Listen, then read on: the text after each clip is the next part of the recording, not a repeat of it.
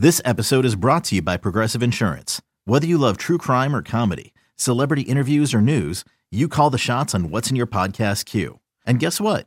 Now you can call them on your auto insurance too with the Name Your Price tool from Progressive. It works just the way it sounds. You tell Progressive how much you want to pay for car insurance, and they'll show you coverage options that fit your budget. Get your quote today at Progressive.com to join the over 28 million drivers who trust Progressive. Progressive Casualty Insurance Company and Affiliates. Price and coverage match limited by state law.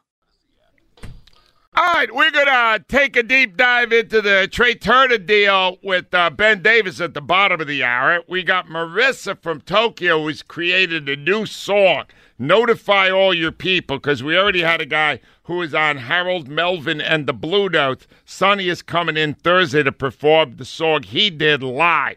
He's got talent, Sonny. He's good. He's good. Yeah, he is. I want to hear that. We're going to really boogie to that activity. But on the line with us right now is a man who will give us great insights and I hope some anger. Mr. Ross Tucker, brought to you by First Trust Bank, official bank of the Philadelphia Eagles. Hi, Ross. Angelo, what's up? What am I angry about? I'll get to it in a minute. I want to just start with your impressions of maybe the most impressive victory by the Eagles this year over the Tennessee Titans. What did you see there, Ross? Well, I think it probably was, along with that Vikings game, the home opener. It was total domination by the Eagles up front, both sides of the ball, against a Titans team that usually does that to other teams.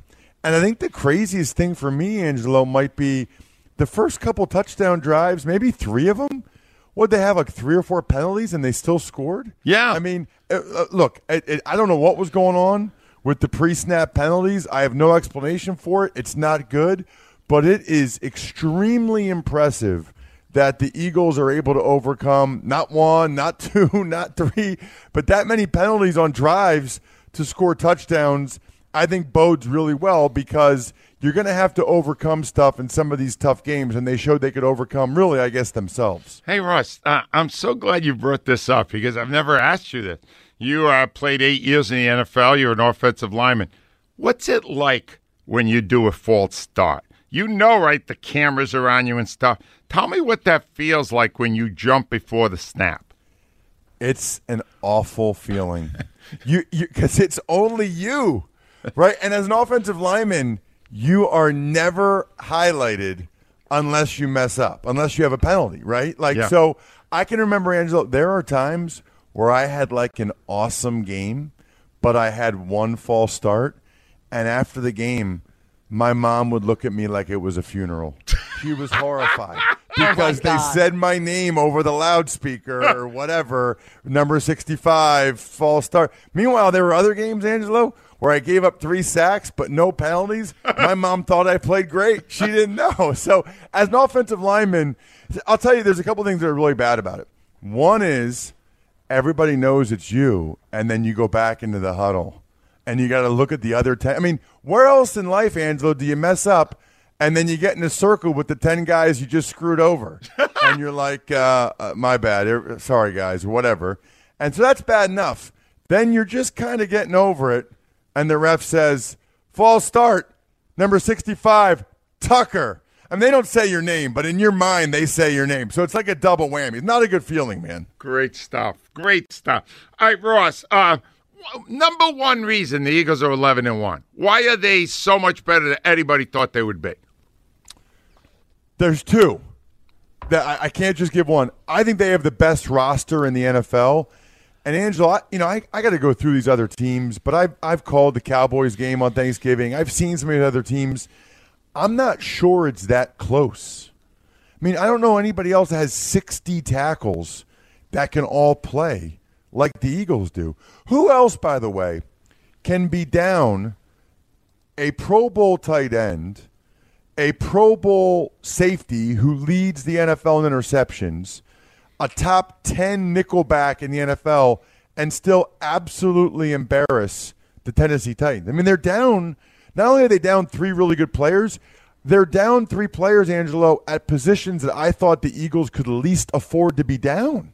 And they still destroyed the Titans. And then the other one is Hurts. I mean, I'm not saying he's Josh Allen, but we are approaching Josh Allen-like improvement in the sense that Hurts went from, I'm not sure he was a top 20 quarterback in the NFL last year, and I am pretty sure to this point he's the MVP of the league.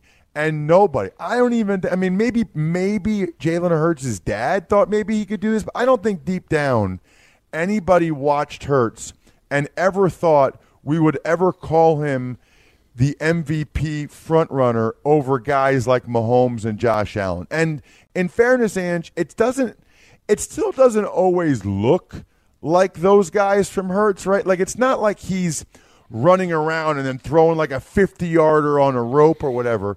But in part because of the offensive line, he doesn't have to. Like, he doesn't, he just so you guys know, I was on a national show yesterday with Dan Patrick, and he asked me who I thought the best team was, and I said the Eagles. And, of course, everybody, oh, you're such a homer, dude. Yeah, like, I'm sorry. I'm sorry the team with the best roster, with the best record is where I grew up. My bad, right? Yeah. But also, when I mentioned, Angelo, Jalen Hurts, people nationally – still, like when Dan Patrick asked me if I'd rather have Hurts or Justin Herbert, because we were talking about quarterbacks under 25, and I said I'd rather have Hurts. Yeah. Because Hurts is playing great, and I love the running element. Man, I looked, and guys are killing me on Twitter. Oh, look at how much time Hurts has to throw versus Herbert. What do you think Herbert would do if Herbert was on that team? So nationally, people are still skeptical, and I think that's because first impressions mean a lot, and right. People know what they saw from him in Alabama, what they saw from him last year. It takes a lot. Like, unlike Wentz, who kind of came in with a clean slate, and when he was having that MVP year, everybody just gave him all his props. With Hurts, because of where he was drafted and because of how he looked at times last year, people don't want to believe it. Let me get to this thing you have to be angry about, because you're already halfway there. Okay. The disrespect the Eagles are getting, even at 11-1. So ESPN has an analytics department, and on their morning show, this is after the Eagles throttled the Titans. They come out, Mike Greenberg's the host, and they announced what the analytics department determined as to who has the best chance to get to the Super Bowl. Listen. The Dallas Cowboys have the highest chance of any team in the entire National Football League to make the Super Bowl and to win the Super Bowl. They now have a 50-50 shot to get there and a 31% chance to win the Super Bowl. That is according to our index. Right. Now, how is that? You just said you look at the two teams and they're not even that close. How did these analytics guys say the Cowboys are 50-50 to go all the way to the big game, which means they would have to knock out the Eagles? Okay, so number one, I am a big believer in data and information and making informed choices. I have got to hear the logic around that. There isn't. I don't understand. Not only do I think the Eagles are better. Now, I'll say this. I think the Cowboys are really good. I think the Niners, their quarterback situation's iffy now, but I think they were pretty good. I think the Vikings are probably the fourth of that group. They're 9-0 in one-score games this year, the Vikings are. So they're actually fourth in that group. But the thing that makes no sense about that, to me, Angelo, you know how much harder it is to win 3 playoff games, including 2 on the road, as opposed to the Eagles very likely just having to win 2 home games. I did not see that or hear that, and I'm not going to say I'm angry yet. I am more confused and perplexed by what the logic could possibly be. Even if you thought the Cowboys were as good as the Eagles, maybe I'll give you that. Okay, let's say they're the same, right?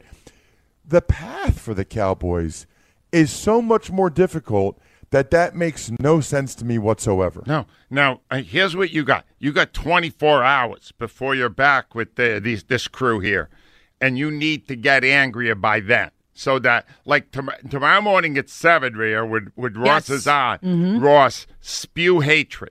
All right? Get angry. Because this is garbage. This is garbage. And you're right. Show work. What numbers did you put into a computer that told you the Cowboys were 50-50 to go to the Super Bowl? And it's one number. It's called ratings. Yeah. No.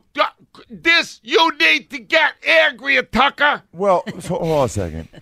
There's no chance they're 50-50 to go to the Super Bowl. They said it's numbers. It's not even a debate. They did the numbers. It's 50-50. Well, look, I don't know who their analytics people are. Look at any sports book. Look at the odds. Nobody is 50% chance to go to the Super Bowl and win it. Nobody, because of all the other teams. Whatever numbers they're using are faulty numbers. And I'm angry about that, Thank you. Angelo. Now I am angry. Wait till tomorrow at 7. I'm spewing number hatred right now. There's going to be flames coming out of his mouth by tomorrow. I can't do that because Joe starts the show with a Taylor Swift song, and then it makes me happy. All right, you know what? Tomorrow he's going to play a different song. Megadeth or something? No. Joe, would you play the song? Joe has a song he will play to open your segment here. And here it is. Listen. No one likes us. No one likes us. No one likes us. We don't care. We're from Philly. Philly. No one likes us. We don't care. How's that, Ross? I love it. That'll get me in the mood. I appreciate it. It's killing me, though, Angelo, all these national shows I do, because now I'm a homer. You're not. Now I'm a homer, evidently. You're an analyst, and a damn good one. Thank you, Ross Tucker. Thank you, guys. Love that man.